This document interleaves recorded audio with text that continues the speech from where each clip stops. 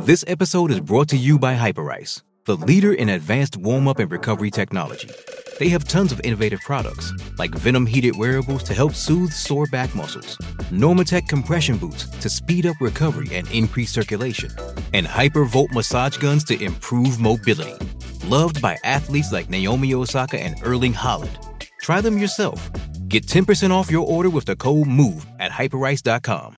With threats to our nation waiting around every corner, adaptability is more important than ever. When conditions change without notice, quick strategic thinking is crucial. And with obstacles consistently impending, determination is essential in overcoming them. It's this willingness, decisiveness, and resilience that sets Marines apart. With our fighting spirit, we don't just fight battles, we win them. Marines are the constant our nation counts on to fight the unknown. And through adaptable problem solving, we do just that. Learn more at marines.com.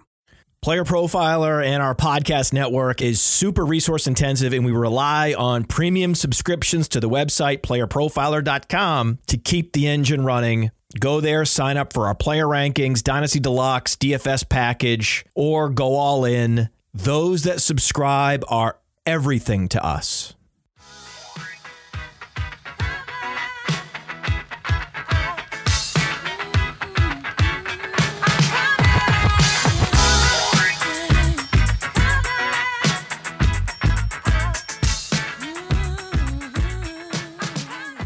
Billy, how we doing? This is awesome. We're back from Kansas City. It seems like it was yesterday. I'm Theo Greminger. I'm joined as always by Billy Muzio. Last time we recorded, Billy, it was in like a basement and we were side by side. So we're back. We're back to normal. It feels nice to kind of be home. But gosh, we had a great time out there, didn't we? It was a great time out in Kansas City. You know, we got to all meet up in person. I forgot to put your Jordans in the background. I went back to back. Theo left his shoes at the house, and I was like, "Hey guys, I'm gonna take these so I can put them in the back of the recording." And I wasn't even gonna say anything, but I had to be a good friend. I let Theo know I had his shoes, but I was just gonna leave them there in the podcast and see if he even noticed the entire time. And they're very anybody listening. I'm a little bit of a sneaker guy. They're like a beautiful pair of Air Jordan 1s, and Billy's now in possession of them on the opposite coast of the country. So we're gonna have to figure out how to get those sometime soonish. I'm gonna send you a FedEx or UPS. But I appreciate you bringing those. And they're my size, Theo. They're size 12. No, those are 13s, Billy. Those are 13s. So they'll be a little too big on you. Don't put them on. Don't put them on. So we actually met before the draft, and we met with Matt Kelly, the Podfather, and we made some predictions for the draft. And we talked about a couple players that we were a little nervous for, like maybe they're going to get their values might get screwed up during the draft. And just like every NFL draft, surprises. Certain guys who we were expecting might have an issue actually come through unscathed, and certain guys that we were completely unprepared for certainly have a draft day hit. Potential hits to their value, potential hits to their volume. These are the kind of things that we want to worry about right now. You're deep in best balls right now. Me and you draft against one another at the end of the month in the Hardway League. It's redraft season now. I mean, we have our rookie drafts for our dynasty leagues this weekend, but we're back in business here. The table has been set, and we have to really readjust the market here. So what was your general takeaway from the draft besides us being correct on Bijan Robinson landing spot? Before we dive into the draft, let's get a quick word from our sponsors. Hey, it's Kaylee Cuoco for Priceline. Ready to go to your happy place for a happy price? Well, why didn't you say so? Just download the Priceline app right now and save up to 60% on hotels. So whether it's Cousin Kevin's Kazoo Concert in Kansas City, go Kevin, or Becky's Bachelorette Bash in Bermuda, you never have to miss a trip ever again. So download the Priceline app today. Your savings are waiting. Go to your happy place for a happy price. Go to your happy price, Priceline. Survivor 46 is here, and so is On Fire, the only official Survivor podcast, and we have a twist this season. The winner of Survivor 45, Dee Valladares, will be joining us every week. We're going behind the scenes of the biggest moments, the how and the why things happen, and the strategy and analysis you can only get from someone like me, a Survivor winner. Listen to On Fire, the official Survivor podcast, wherever you get your podcasts.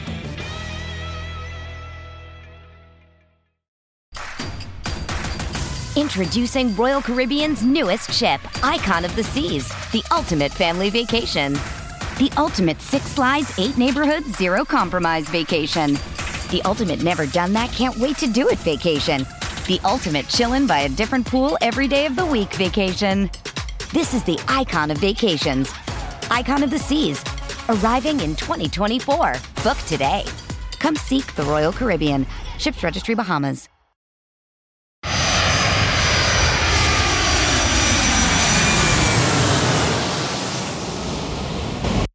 You know, overall, there was a lot of running backs who escaped kind of, unharmed inside of the draft that I was expecting teams to add some sort of competition earlier than they did, and tight ends that escaped as well.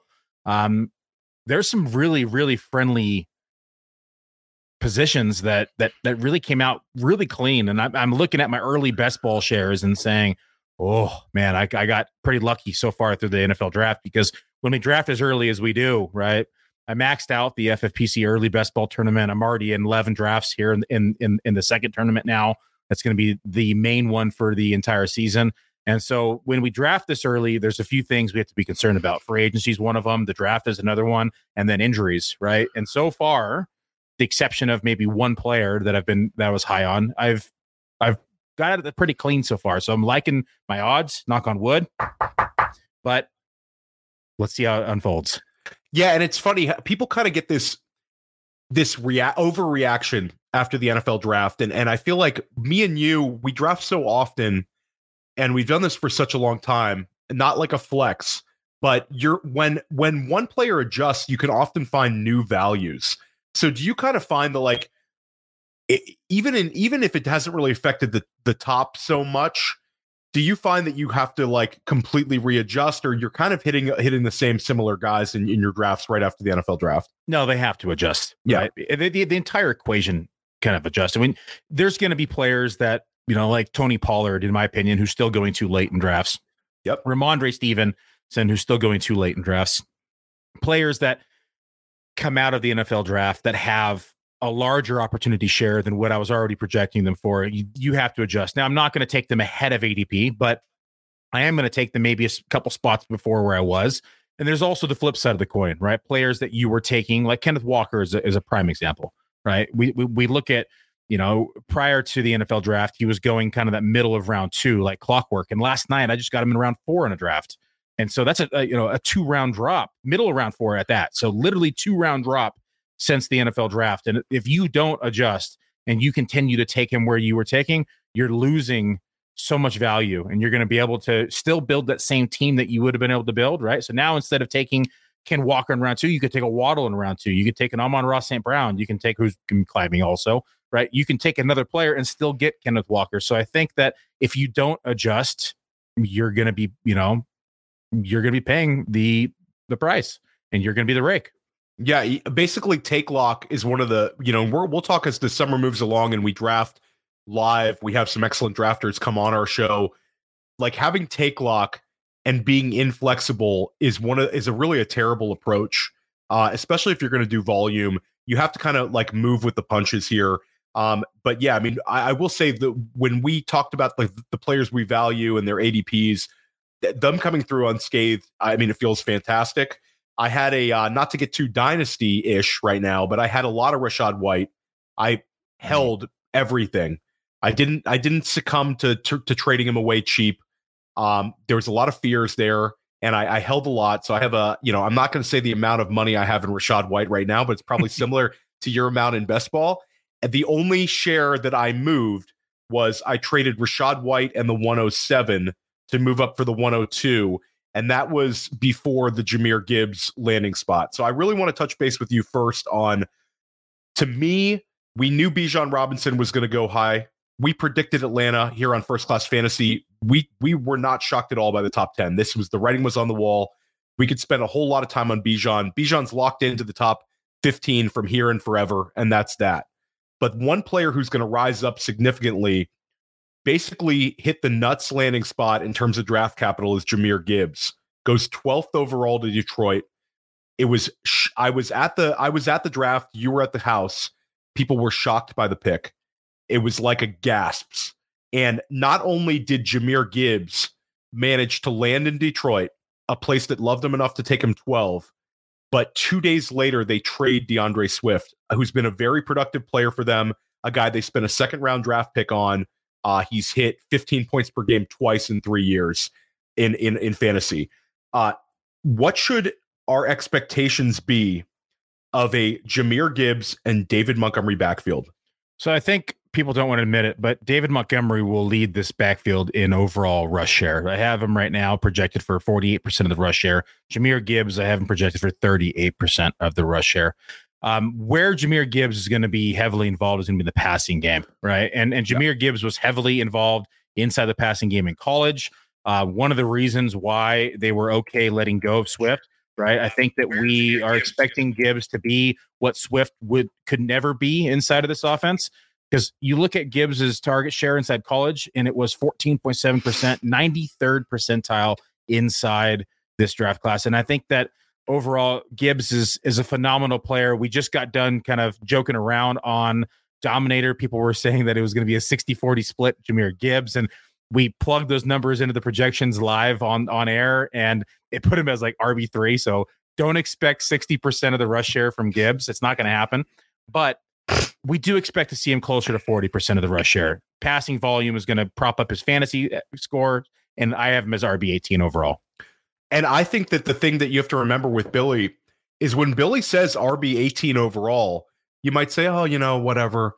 But if Billy's Billy's has very realistic, unlike inflated projections. He's very good with this. So all it takes is if he beats your projection by 10%, Billy, which is not a whole lot, where would that put him? It's going to put him like just inside the top 14. So he's right there. He's that high end RB2, back end RB1 if he beats the projection by 10%. If David Montgomery goes down, then we're talking about an RB1. So for me, Jahmyr Gibbs, I think will finish running back 14 or higher. I'm going to take a bullish approach here. I think that there's a massive opportunity share for him in the passing game to support Amon-Ra St. Brown. I love Sam Laporta.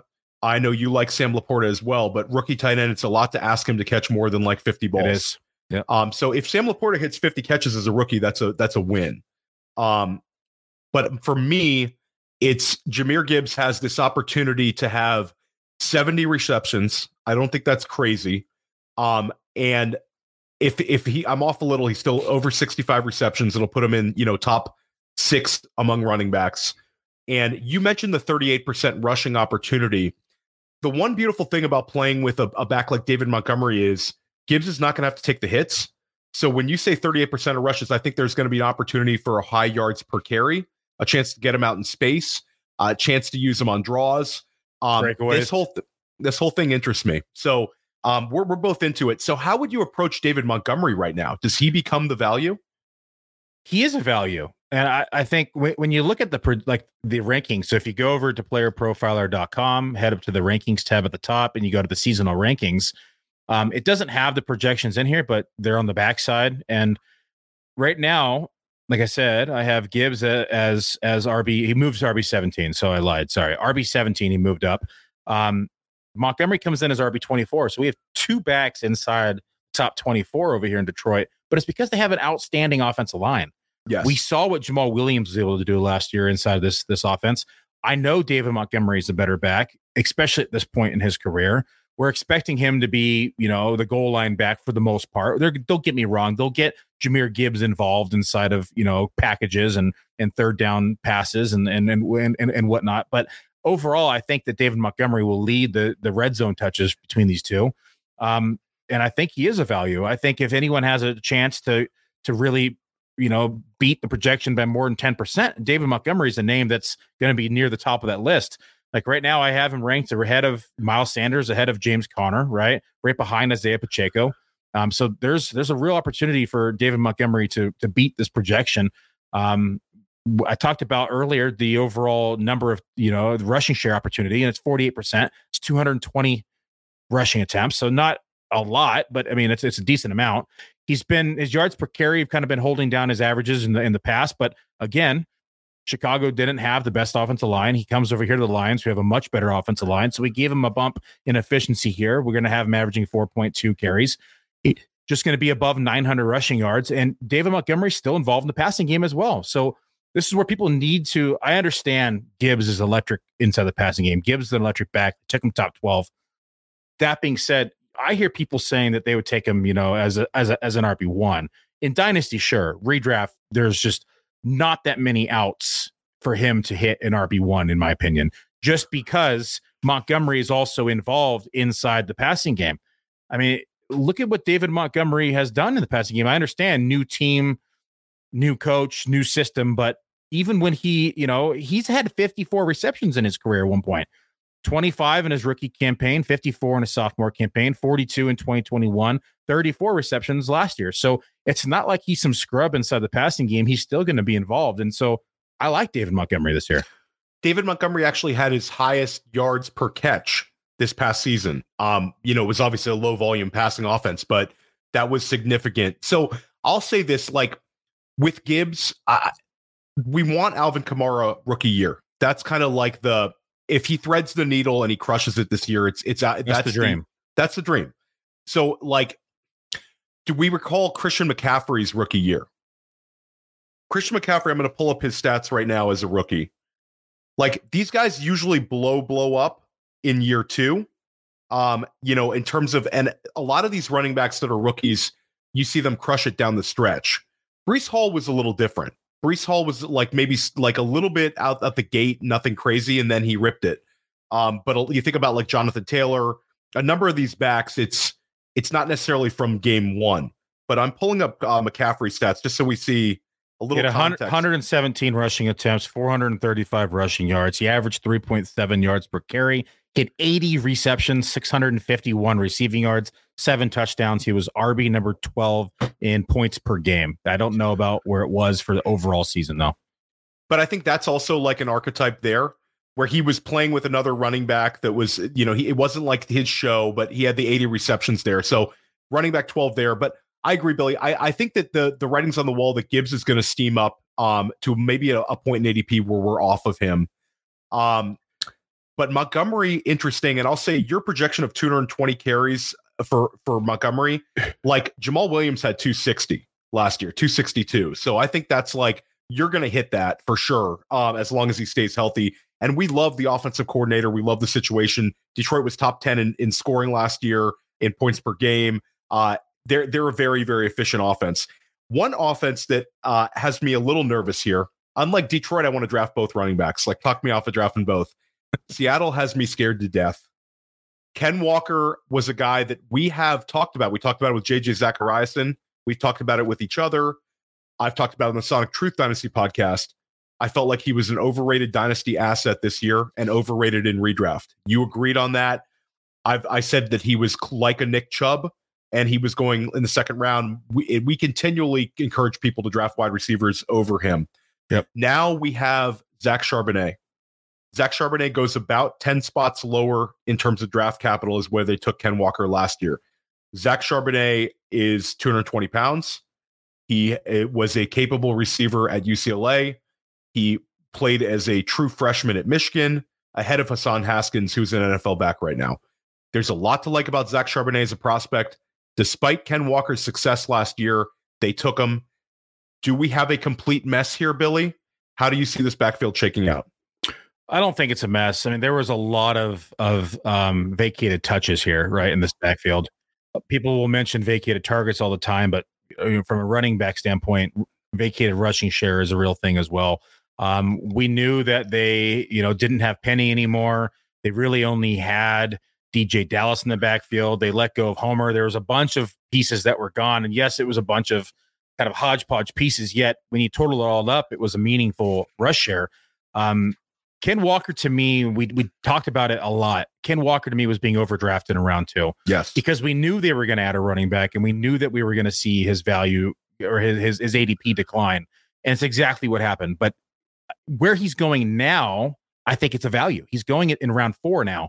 So I got him middle of round 4. I'm in literally a draft right now as we're podcasting simultaneously. And he just went inside this draft. He just went 4-4. I'll take him all day at 4-4. He just went one spot. Jahmyr Gibbs just went 4-3. J.K. Dobbins 4-5. Right. And so Ken Walker just went as RB17 off the board. He's kind of been floating between that RB15, RB16, RB18 range inside of FFPC best balls. I think that's gone too far. When you look at the rankings right now, I still have him inside the top 15. I have him as RB14 in the projections. So I'll take the discount all day because I think he's a talented back. I think he's a great runner. You just said he reminded us a lot of Nick Chubb. And so yes, when you look at his breakaway rates, he was number 3 in the league. He had 17 breakaway runs. He was number 8 in breakaway run rate at 7.5%. So I like him in round 4. I did not like him in round 2. I will be owning a lot if he stays in round 4. I think that's probably the right approach, especially for immediately drafting. I'll be interested to see how it shakes out when we get down to August. All you've got to have is Pete Carroll say Ken Walker's the man, Charbonnet's the backup, and I think that'll adjust a little bit. Well, then no one will believe him either, and then they'll probably. Well, Pete's the kind of guy that he's overinflating everybody. So you're right about that. But here's my fears. My fear is, and this is another player that I have a ton of in Dynasty, so I've had to do a lot of soul searching about how I want to handle Ken Walker. The fact that the team took a running back this early, I think says something. And I think internally, do they think Ken Walker cannot hold up? That might be something that led to this. They also might prefer to go to a committee approach. They might say the way we're going to beat the Philadelphia Eagles next year is we're gonna pound the ball and we're gonna change. I don't know if that's necessarily going to happen, but that might have been an internal conversation. It definitely doesn't seem that way with the Jackson Smith and Jigba pick, but who knows with Seattle? They're a tough team to figure out, in my opinion. I worry about who gets the 2-minute work. I worry about who gets the goal line work. I worry about, hey, maybe Ken Walker, who we both agree is a natural runner. You talk about his breakaway ability. You talk about his broken tackles ability. I mean, he checks off all the boxes as a runner. Last year, he exceeded expectations as a receiver. That was the knock on him coming in, was that he's a guy that is going to be, just a between the tackles guy. He kind of disproved that. He looked pretty good catching the ball, but maybe Pete wants to split it up. These are the kind of things that get me nervous, Billy, where you might end up with a dead zone back and neither one helps you. One finishes as RB21 and one finishes as RB34, and neither one, you're living in purgatory with those guys. Do you foresee a situation that Pete could go with an ugly split and you get burned on that 4th round Walker? It's not going to be an ugly split. I mean, don't get me wrong. Charbonnet is going to be involved, right? But he's not going to see 45, 50% of the share. That's just, I don't see that happening. I still think Kenneth Walker is close to 50%. I have him projected for 49%, which is 210 rushing attempts, right? And so it's not the 54, 55% that we had him projected for, prior to the draft. But again, there was a lot of opportunity that left this team. And so I think that, yes, the round 2 draft capital says that the Seahawks want to run the ball, right? When you look at personnel they ran last year, they ran some of the most 12 personnel in the league, right? And so I think that they're going to run double tight end. They're going to run the ball. They're going to have extra blockers in the field. This to me was insurance. This was also, hey, if Geno Smith struggles this year, we can now lean on the rushing game, right? And so they still have DK, they still have Lockett. They go out and get Jackson Smith and Jigba. This is, to me, signaling that they want to improve their offense. They want to get better as a passing unit, which will also in turn balance the rushing attack. And so I think that overall, to answer your question in a long-winded way, I don't think it's going to be an ugly split. I still think Kenneth Walker is going to see the majority of the touches. Charbonnet is in my opinion, going to be involved, but not to the extreme that people are thinking. Well, that's definitely one to consider, and I think you should listen to Billy also if you're drafting in a FFPC rookie draft this weekend. And we're actually going to pause, and we're going to hear from our sponsors, the FFPC.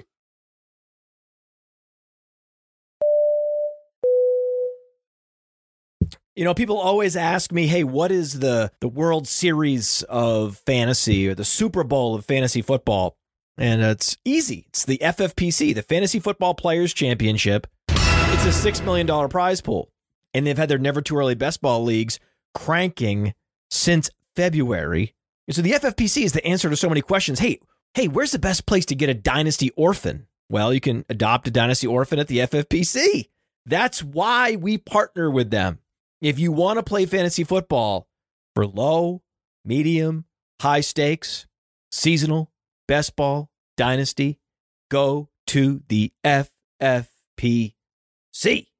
And don't forget, promo code Underworld to get you $25 off your first team. $25 off your first team, no matter what team it is, no matter what format it is, at the FFPC. Go do it. Does Monday at the office feel like a storm? Not with Microsoft Copilot. That feeling when Copilot gets everyone up to speed instantly? It's sunny again.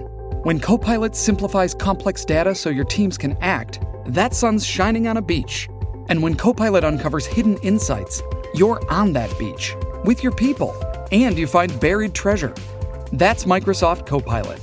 Learn more at Microsoft.com/AI for all.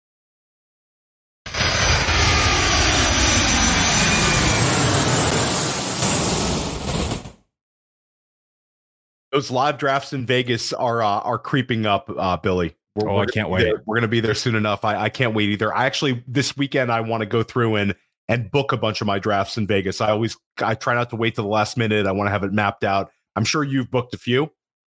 Yeah, maybe a few. Maybe a few. Okay, so we definitely come up, say what's up to us in Vegas. We know a lot of you guys, but I'm sure there's more people we'll meet this year.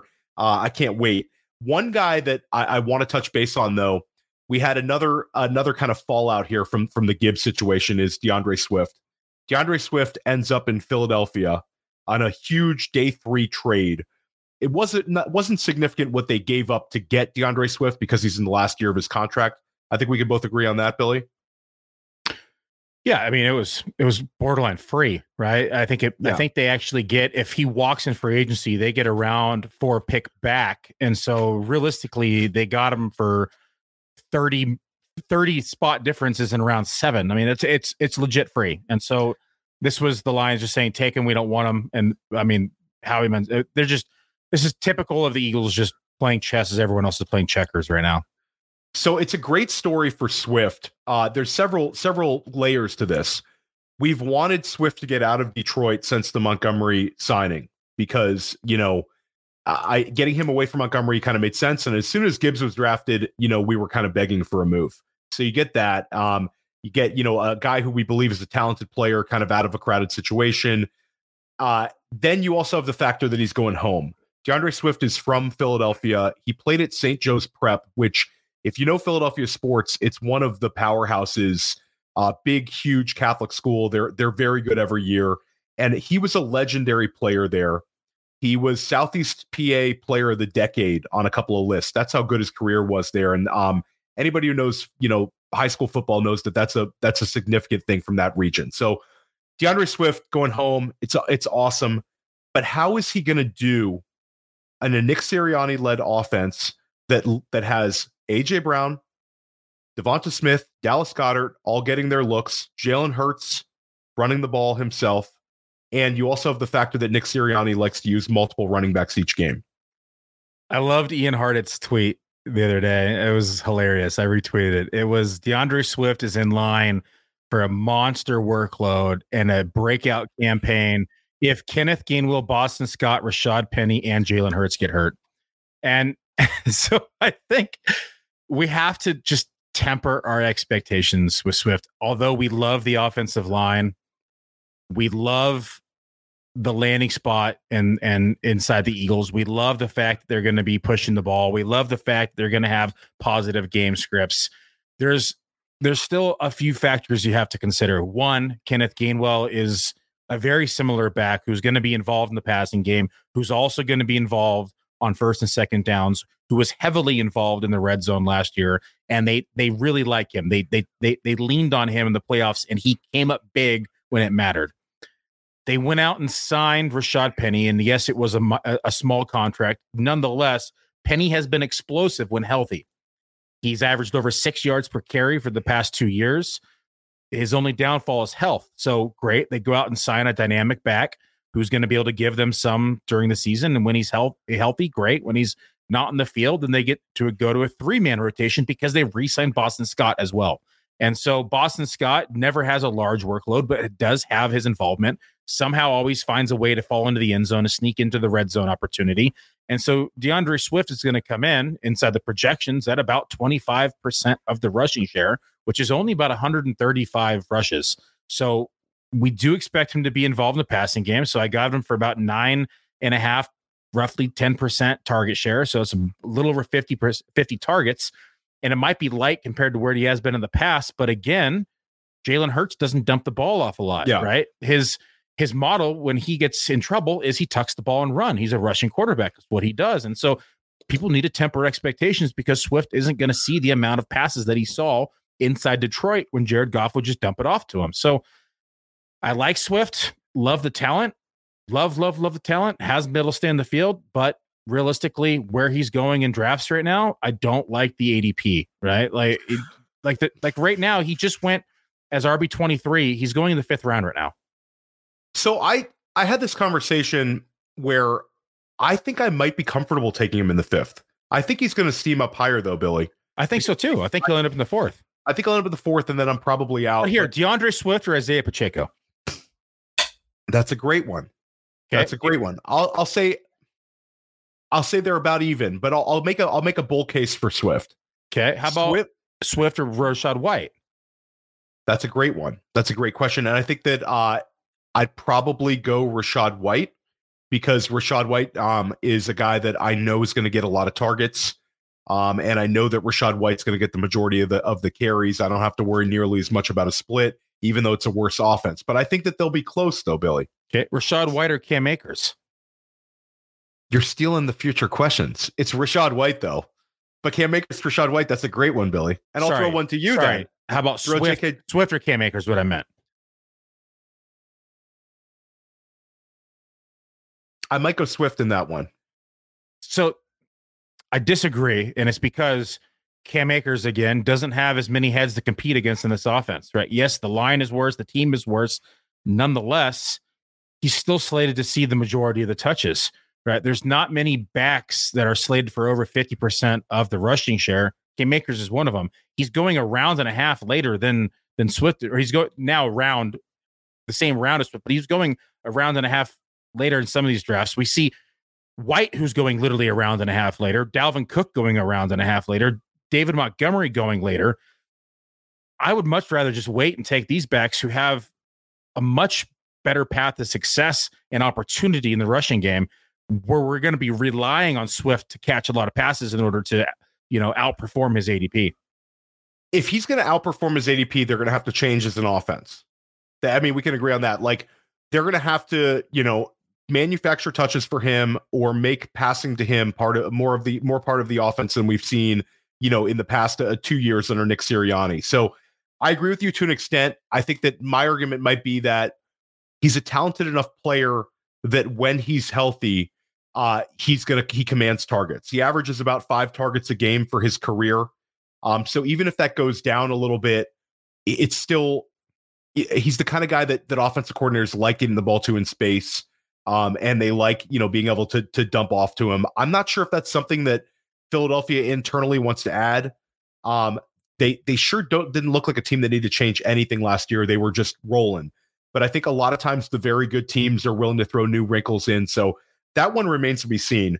But I do want to get back to, we just talked about Rashad White and Cam Akers a little bit. Those two, as well as J.K. Dobbins, come out of the NFL draft totally unscathed. Cam Akers had Zach Evans in the 6th round. I know there's Zach Evans stands, but we'll close the door on that one. Your 6th round pick's not going to beat out Cam Akers. Cam Akers is safe as it comes. Dobbins is as well, and so is Rashad White. In a post NFL draft landscape, with no regard to ADP, who has the best season of the 3? List them again for me. Dobbins, Akers, Rashad White. Oh man, these are so clustered to my rankings. I'll go first if you want to think about it. For me, we love Rachaad White. We've talked about Rachaad White a ton.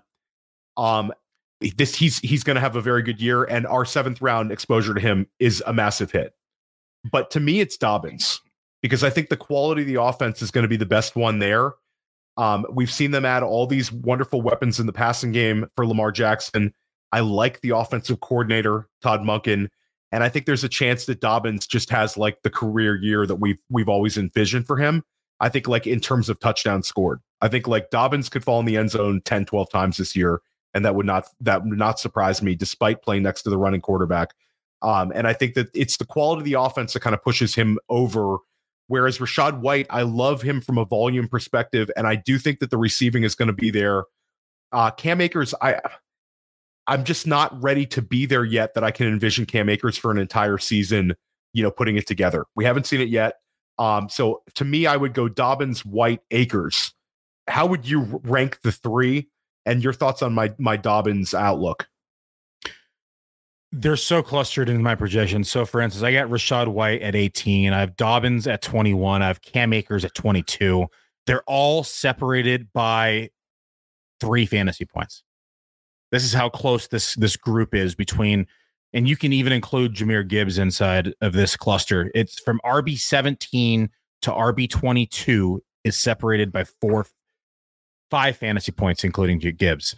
And so I think when you have a cluster like this, there is a wide range of outcomes. It would not surprise me if any one of those guys outperformed the other. I think from a pure talent standpoint, I think J.K. Dobbins is probably the best in the best spot right now to outperform them.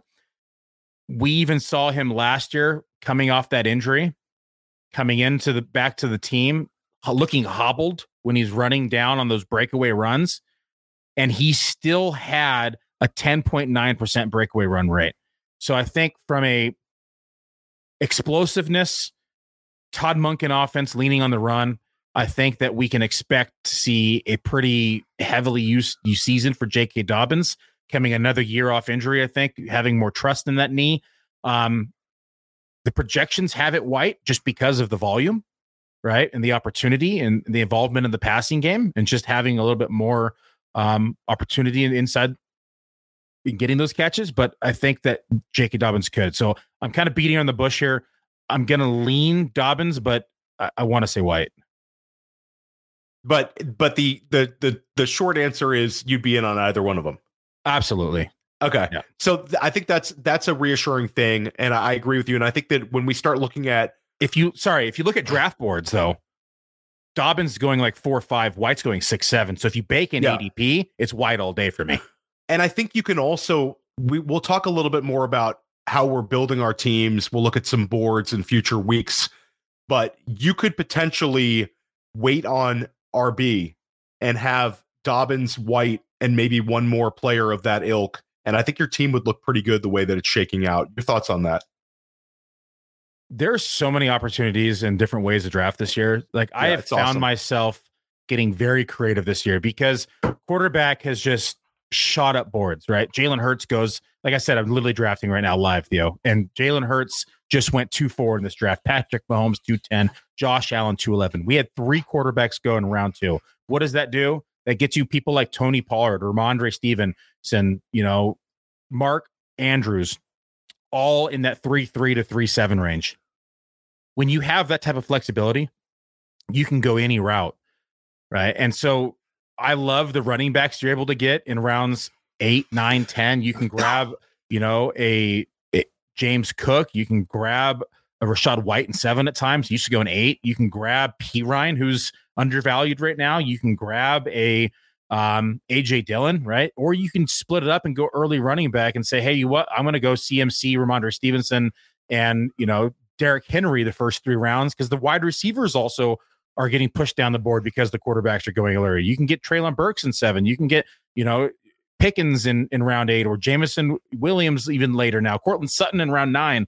You can. There's so many ways that you can build it. So, man, I don't. There's not a right answer here. I think it's that you hit the nail on the head, and I think you can build your team in different ways this year. I agree with you on that.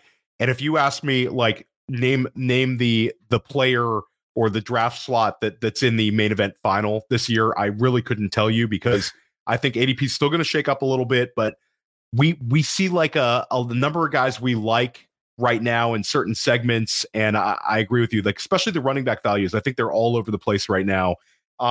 Two running backs that we've touched on are Ramondre Stevenson and Tony Pollard.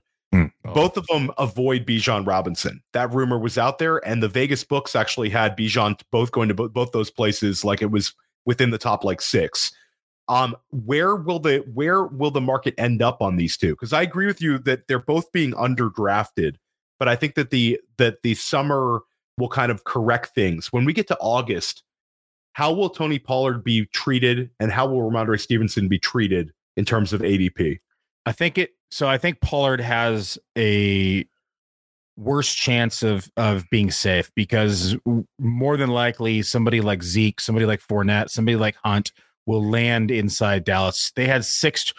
He didn't take a running back until round 6. It was Deuce Vaughn, and it was a legacy pick just to get, an attaboy to his dad, right? And so I don't know. Well, I'll say I think Deuce Vaughn, like Billy, you have Deuce Vaughn in our top 300 right now, and we don't dislike him. I think that if Pollard went down, Deuce Vaughn would be fun. He's not Danny Woodhead, but he's exactly. But he's not going to see 225 carries. No, he's not. Yeah, right. And that's where I'm going with this, because that's what's available inside of this backfield right now.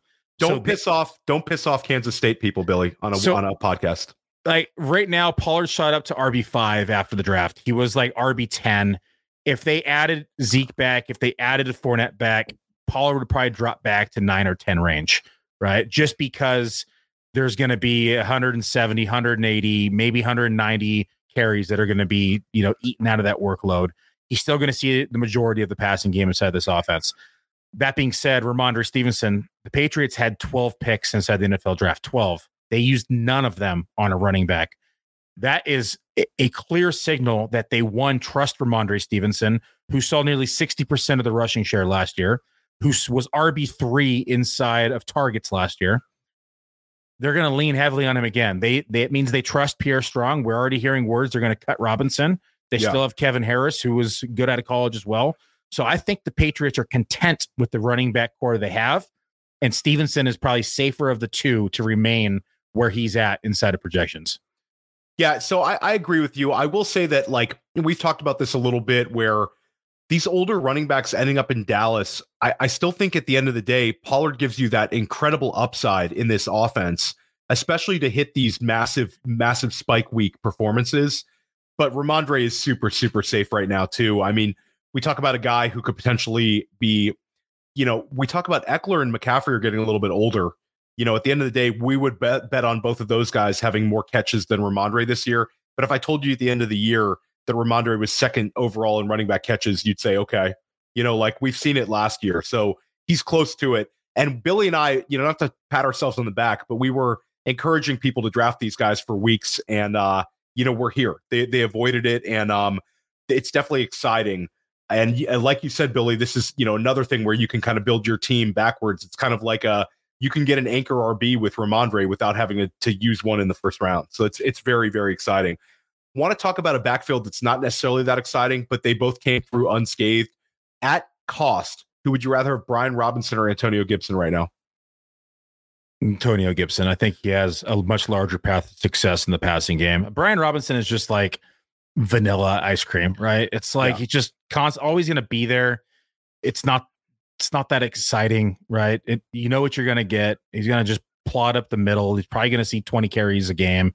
He's going to have volume. This was the debate. I don't know if you had left that night, but me and Alex Dunlap got in debate late at night. We were, a few drinks in, got debates. We have a few bets now going into 2023 season.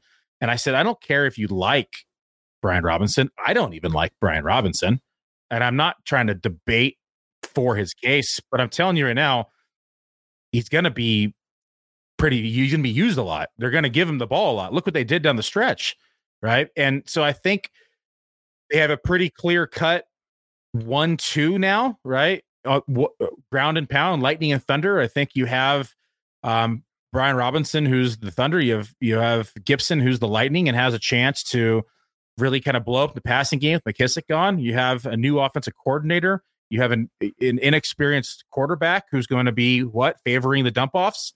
It's going to benefit Gibson. So there's a lot of things to like about Gibson. I have him ranked a lot higher than consensus in the rankings. I have him at RB 29 right now. Yeah, and we were on the Gibson train for a while now. I agree with you. Like, this is Brian Robinson is a Ron Rivera back.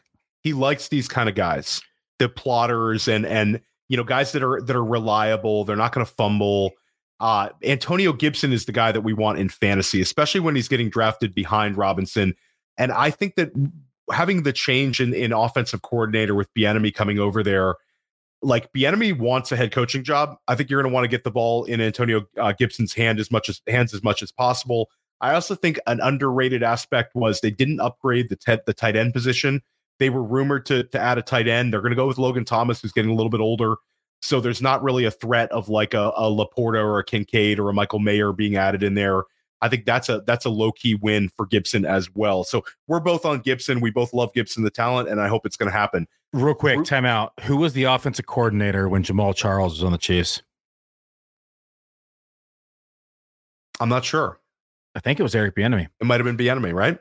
Yeah. If we can have that type of game plan for Gibson, I know we're not going to see the amount of rushing attempts, but the involvement in the passing game, even if we saw an increase in rushing attempts, RB 29 could be a smash spot for Gibson. I completely agree with you. I mean, I think like Gibson's a guy who's shown it. Gibson's a hyper athlete with receiving ability. And these are the kind of guys that when it clicks, you end up with big time fantasy success. You've already seen it from Gibson. So it's not like we're hoping for something. It's just a matter of him having to overcome the Rivera Turner like hatred of him. He's got to stop fumbling the football. That's the one thing with Gibson. You do worry about an early fumble and they get away from him. But if he can avoid his fumbles, he's a stud for fantasy. He's probably a better fantasy player than real life player, which is odd because a lot of times we see a disconnect with that. Want to keep going here though, Billy. This is a very quick one. Which second round wide receiver would you like to have in redraft the most? Marvin Mims, who was drafted to Denver, Jonathan Mingo, who was actually the first of these three off the board, to Carolina, competing with DJ Shark, Terrace Marshall, and Adam Thielen, or Jalen Reed, who landed in Green Bay, potentially as the second fiddle to Romeo Doubs game one. It's 100% Reed for me. I just think he has just an immediate path to success inside this offense. There were so many vacated targets in this offense. Jordan Love is going to be looking for that connection outside of Christian Watson. Doubs, I mean, I liked Romeo more than most people did last year. But I think Reed's going to step in and take over that role pretty quickly. I completely agree with you. I think Reed is a value right now. And I think that I would not bet on it, but there's a universe here where Reed is the more valuable Packers wide receiver than Christian Watson a year from now. Because I think that it's a spicy take, but Reed kind of fits into a very reliable slot that's putting up a ton of catches. I think that's in his range of outcomes. He's got toughness to him. Watson is a guy that I absolutely love. You've heard me rave about on this show, but that kind of speaks volumes to, I think Reed's going to be very successful in Green Bay. And a year from now, I think we're going to look at this as like a wide receiver pairing that we really, really like for Green Bay. So I'm with you on that one. That's a pretty easy one. And I'll flex that I drafted Jalen Reed in 3 rookie drafts already. I drafted him in the Black Crown League. Dan Williamson and I drafted him, and I actually traded Mike Williams for him to Scott Barrett in a dynasty league. So I was trying to rebuild this team. So I'm glad you're on that, Billy. I love Jalen Reed, and you make me feel good right now. Let's talk about another rookie wide receiver, but one that went higher. Quentin Johnston lands in Los Angeles. This is a player that was a big time yak guy at TCU, put up big time numbers, and a lot of it was yards after the catch. He's 6'1". He's over 200 pounds. He's an interesting player, and the Chargers certainly seem to like him. Is this pick elevate Justin Herbert for you? Maybe a little bit. This offense passes so much. I think this is more of an insurance pick because we know that Mike Williams and Allen, can get injured at any given time. And Josh Palmer just did not capitalize on the opportunity last year. Right. And so I think This signals that they don't fully trust Palmer as the 3. This is probably the future inside LA. Quentin Johnson, I think, is definitely probably going to be the number 1 down the road, but I don't. It's not going to be this year. It doesn't elevate him, Herbert, to that much. But I think it's more of kind of a floor pick. Yeah, I agree with you. Like, to me, I don't think it really changes a whole lot with Herbert in terms of attempted passes, in terms of his touchdown passes. I mean, there might be certain situations where if we really broke it down, adding a weapon like Johnston instead of Palmer is gonna be beneficial, or maybe they're able to be more successful in 4 wide receiver sets. You also have the Kellen Moore factor. So I'll say maybe it kind of reassures Kellen Moore. I think we lost Theo there for a minute. Give him a couple minutes to get back. And if not, we can talk about the next person on the sheet, which is Devon Achane. So Devon Achane lands in the perfect spot.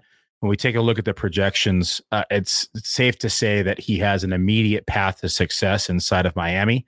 I absolutely love this spot. And I remember I was sitting in the draft war room with Dario, and we were entering in our projections as the picks were coming in round 1, as the picks were coming in inside of round 2. Dario looks at me and says, how sweet would it be if they take, or if Miami takes Achane? And I said, oh man, it would be such a great pick, because we know that McDaniels loves his speed, right? We know that they have Waddle. We know they have Tyreek Hill. They have Raheem Mostert, who's, a track star. I think Achane comes into this offense and immediately steps into a significant role. In the projections right now, I have Achane projected 30% of the rushing share. I think it's a huge knock to Jeff Wilson, a huge knock to Raheem Mostert, who are now all in that 25 to 30% rushing share. But Achane's going to be heavily involved in the passing game as well, he was also heavily involved in college in the passing game. And so when you have that speed that McDaniels likes, and the word is that McDaniels really lobbied for him inside of the draft room to get him on this team, you have to like the path to success for Devon Achane. How about you, Theo? I'm all about Devon Achane, and I took a lot of flack from Cody when I was somewhat of an Achane stan, where this is a guy that I was very excited about. Certainly the third round, I thought he would have gone in the second, so that was like a little bit of a loss, even though it's pretty similar. But the landing spot is just phenomenal. You have a coach who knows how to use speed, knows how to get guys out in space. I think it's fantastic. And I know you're on him, and that kind of reassures me as well. I think that for Dynasty listeners, he might get overdrafted right now, but which is kind of interesting. We've seen him go anywhere between like the 107 and the 110. But gosh, it could be really, really exciting. I'm very, very into him this year. And I think he's got like outside potential to be an RB2 this year, just based on spike weeks. One other question I had was, and it's a little depressing, Seattle takes my favorite wide receiver in the draft in Jackson Smith and Jigba. What does this do with DK Metcalf, Tyler Lockett? It's really like got me a little depressed, Billy, because we finally got DK up to 140 targets last year. So DK's finally hitting like that proper alpha target number. Yeah. Now they throw what I consider to be an exceptional talent into the mix. Tyler Lockett has also been a guy that we've been able to lean on year in, year out. I know you're a Tyler Lockett stan, and I have to hear about him from Dan Williamson practically every GOAT District show. That's like his guy. What is going to happen here? What is going to happen here in Seattle? Can you kind of reassure me with any of these guys, or is there some question marks? There's question marks, right? Because you have the comeback player of the year at the quarterback, Geno Smith, who we're going to say it's pretty safe to say that regression is due. Like you said, they have DK Metcalf, Tyler Lockett, Jackson Smith, and Jigba all in the passing game. I said earlier that this team runs some of the most 12 personnel inside the league, which means a bunch of Noah Fant and Will Disley, which means the number 3 wide receiver is not going to be on the field, which would be Jackson Smith and Jigba. And Billy, not to interrupt you, but Pete doubled down on his use of 12. because it was like today. I don't know if you saw that quote, but it was like, Pete, what are you doing? You're talking to me about Will Dissly and Noah Fant when you have Jackson Smith and Jigba. I mean, why don't you sit back and let Shane Waldron do what they did in Los Angeles and let him cook a little bit and just get the ball to all these guys.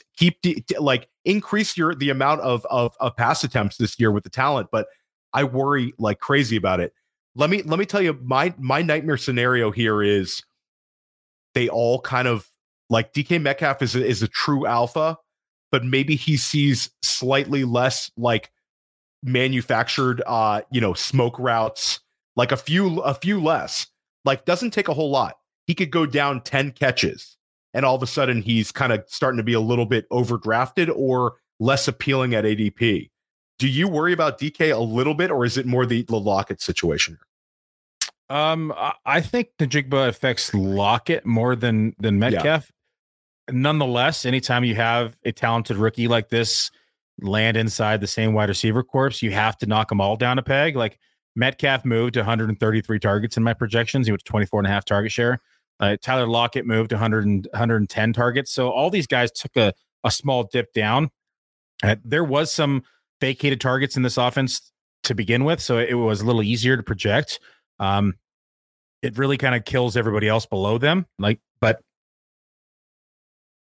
it sucks, Billy. It sucks. It sucks. You don't like the landing spot for Dynasty. It's safe to say that you can look at other receivers now and make a case for them over Jackson Smith and Jigba. Well, so it's hashtag rookie draft weekend. So I'm allowed to talk Dynasty for like 10% of this show. Jackson Smith and Jigba is not the kind of guy that I'm gonna dodge at all in Dynasty, because I believe he's an exceptional talent. And I'll even say that if it gets to a point where people want to beat up the situation too much, I think I might end up with a little too much Jackson Smith and Jigba in redraft, because he's going to end up being at a point where Garrett Wilson was being drafted.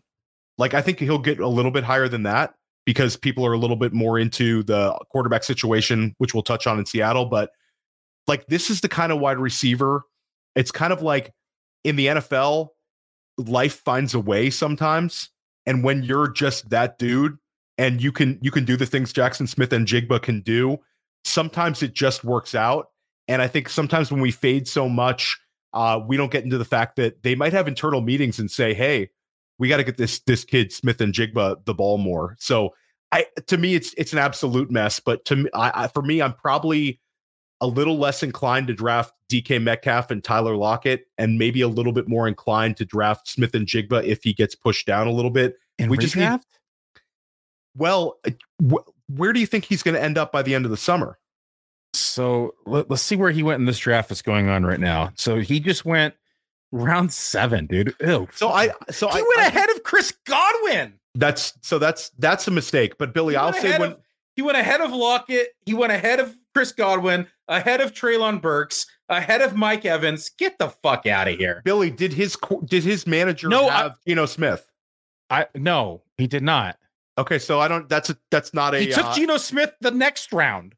So he gets a little stack there, Billy. That's stupid. You don't do that. It's a 4 stack. You're gonna take the wide receiver 3 on Seattle before the wide receiver 1 inside of Tampa, inside of Tennessee, inside of it's bad process. But I think that my takeaway is he won't be in the 7th round when we're actually drafting in August. No, your takeaway is this guy's on drugs for taking him there. Like it's definitely, hashtag force to stack guys exist a lot of times. It's not April 20th, is it? No, it's not. It's a little past that. But anyway, we cut it. We're very angry at Pete Carroll that we had to talk about Ken Walker versus Charbonnet, and we had to talk about, the 3-headed monster wide receiver. But hold up. I have to figure out, this can't be normal. Where is he going in drafts? His ADP is 55. Well, that was I feel like a lot of is that how specific are you? Are you post NFL draft ADP? This is the 350s over at FFPC. Oh, so it's too much then. It's too much then. He's going as 44 off the. Oh my God, that's disgusting. It's the guy's an exceptional talent. He's an exceptional talent. Talent, but yeah. ahead of all those receivers? Are you taking him ahead of those guys? No, I'm taking Chris Godwin. I'm taking Treylon Burks. But I think 100%. when you get Burks versus Jackson Smith and Jigba, like that one would maybe give me pause because I have some questions about Tennessee, and maybe I wouldn't want to, as much as I love Burks, it might be an offense to avoid. But you can't take him over Godwin. Godwin's a proven thing. Godwin was a top 12 wide receiver in points per game last year. He's been a top 3 wide receiver in points per game, and he's not 35, guys. Chris Godwin's still a young man. But the one takeaway here is we're mad at Pete Carroll and the Seattle Seahawks for whatever they did to us in fantasy. But the one player who might end up becoming a real value here is Geno Smith. Like, what does this do to, like, I'm writing an article now. It's a dynasty article, but my veteran winners from the NFL draft. Oh, Geno Smith is a huge winner. They did not draft a quarterback. They went out and surrounded him with weapons. We just talked about this on the Dominator earlier with Matt. So if you want to, go back and watch that, there'll be some slightly different takes there as well between Matt talking and me talking. But just to kind of reiterate the season that he had, I mean, he was number 9 in pass attempts, number 8 in deep ball attempts. He was number 3 in money throws. He was number 1 in where was it? No, not number 1. Sorry, number 5 in pressured throws. Number 7 in air yards. He was number 9 in yards per attempt, number 8 in adjusted yards per attempt. You look across the board, he was like top 10 and so many metrics. And so I love Geno Smith this year. We were talking about him coming back into a contract year.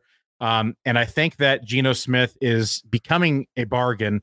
I do think there's a little bit of regression because I think it's going to be hard for him to be top 10, top 5 in all these categories again. Like, just to continue on those stats, he was number 11 in accuracy rating, number 4 in completion percentage. He was number 4 in deep ball completion, or number 5 in deep ball completion percentage, number 5 in pressured completion percentage, number 3 in play action completion percentage. So it's going to be very hard for him to repeat these stats. If he does, it's a smash at where he's going at ADP, but I think we're going to see some regression even with the additional weapons. Yeah, I do worry about him getting a little bit steamed up, but it's definitely exciting because I think Seattle, for what it's worth, has the best wide receiver trio in the league right now for me. So it's exciting times. And if I would have told you 2 years ago that Geno Smith was the starting quarterback with the best wide receiver trio in the league, you would have laughed in my face. So it's exciting. Rapid fire. We saw three tight ends drafted in the top 40. Dalton Kincaid, my guy, Sam Laporta in Detroit, Michael Mayer to the Las Vegas Raiders.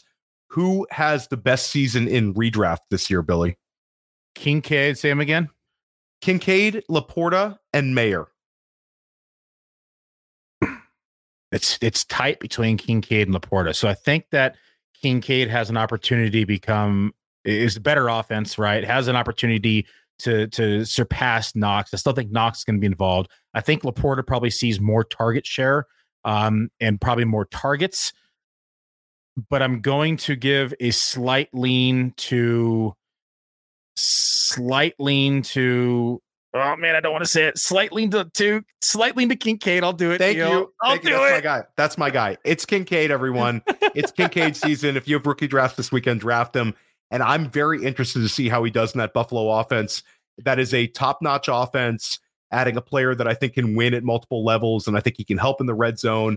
I'm curious to see, we've talked about like Khalil Shakir getting more work in the slot this year. Do they decide to use Kincaid in the slot sometimes? I think that could happen as well. So it's Kincaid. Now, how about quickly Mayer or Laporta? Laporta pretty easily for me. Laporta easily. Okay. Yeah. So temper our expectations for Mayer year 1. Yeah. And I think this is important that Dynasty people listen to Billy on this one, because if you're drafting Mayer, you're going to have to draft him oftentimes ahead of Laporta. So if you're looking for year 1 production, just go Laporta. I agree with Billy on that one. I love Mayer, but Laporta already was a more fantasy friendly kind of profile, Billy, with the speed and the yak ability, and also the quality of the offense in Detroit. Final question that I had for you tonight was, and a hint, I want you to talk about Jordan Addison. But besides Bijan Robinson, what rookie makes the biggest impact for our redraft teams? It is Jordan Addison. It steps into an immediate role. You look at this offense, the number 8 in expected pass play. It's the only rookie I have projected for 100 targets. This is one of the few offenses in the NFL that all three receivers have. I think Osborne is just under 100 targets, but it was very close. Like, I almost gave him 100 targets, right? So love the addition, Addison. I think he's, doesn't have the talent of somebody like Najigba, but when you talk about projections in 2023 and in fantasy outlook, I think he has probably the best path to success as any rookie does. Yeah, I agree with you. I love Jordan Addison. I liked him before the draft, and this is an unbelievable situation because he's going to have defenses focusing on Justin Jefferson week in, week out. Also the threat of TJ Hawkinson. Jordan Addison is just going to be able to eat up defenses potentially with advantageous just matchups every single week. He's stylistically kind of in that Jerry Jeudy, Stephon Diggs type build and style of receiver.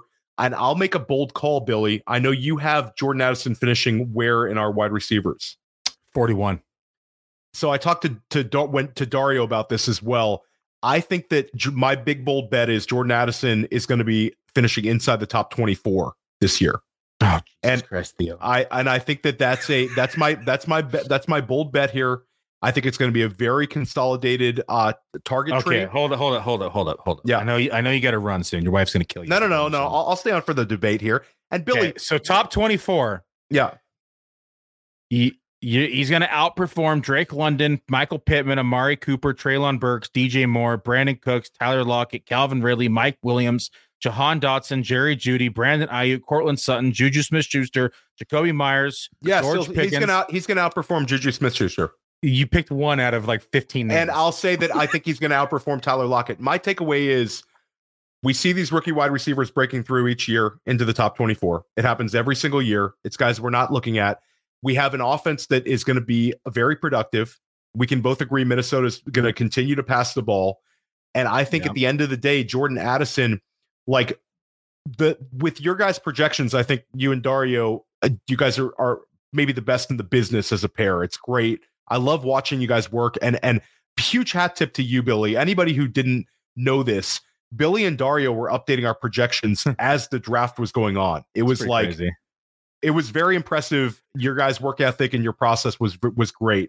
But when you say wide receiver 41, Billy, you're already in the wheelhouse because all you're having to do is beat your projections by like 15%, correct? No. 20%? Maybe a little bit more. Yeah. But a 20% beat can totally happen with some of these young guys. This is not like it's not like I'm asking him to double up. And my big takeaway here is, Billy, I'm going to draft the hell out of Jordan Addison because I think that at the end of the day, he's the kind of guy that we're going to be able to flex. And if I'm wrong, and he still has passed to wide receiver 3 land, like I think he's going to be a very productive player, and I think that the stats are going to prove it. So I'm in on Jordan Addison. He's going to be the rookie to break into the top 24. I don't know who he's going to displace, but we will a lot of those names, but it happens every year, Billy. So let me ask you this. So we've had a top 24 rookie for what, the last 4 or 5 years? We could go back and kind of, look at it, but it just happens every single year. So Jordan Addison is my bet to lead all rookies in fantasy points at the wide receiver position, despite my love for Jackson Smith and Jigba. And I like a couple of these other guys. I think Addison clearly is the guy that's going to eat this year. So I'm saying he's going to have the outsized production, and he's going to end up as a wide receiver too. That's my bold call, Billy. I don't really like it, but okay, maybe. Yeah, no, you don't have to. I mean, you don't have to agree, but you will be drafting Jordan Addison. Oh, I'll be drafting a lot of them. Yeah. I'm not encouraging. 24 is very ambitious, but there's a realm where it exists. You don't need to reach for him. This is a guy that I'm encouraging you to draft at ADP cost, and I do think that he will gain a little bit of steam in ADP as the summer moves on, and it becomes very apparent, and people start targeting wide receiver 2s more. Like, he's the wide receiver 2 in Minnesota. It's a great situation for him. We both really, really like it.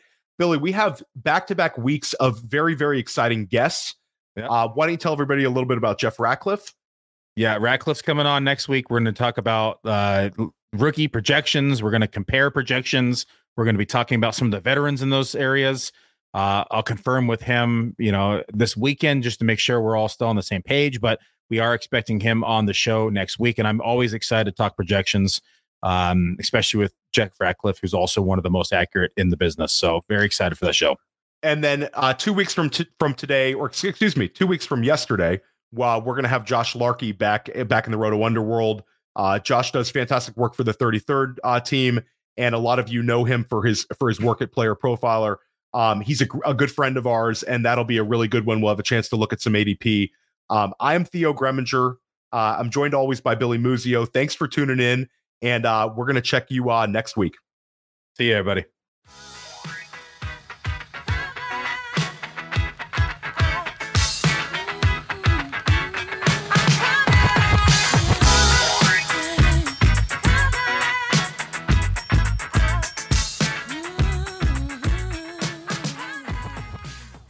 Be sure to subscribe and activate those alerts so you get notified as soon as new videos drop. And be sure to check out playerprofiler.com. We have all the tools for you to dominate every type of fantasy league. We have a draft kit, Dynasty Deluxe, data analysis, DFS Dominator, and don't forget the player rankings to rule them all.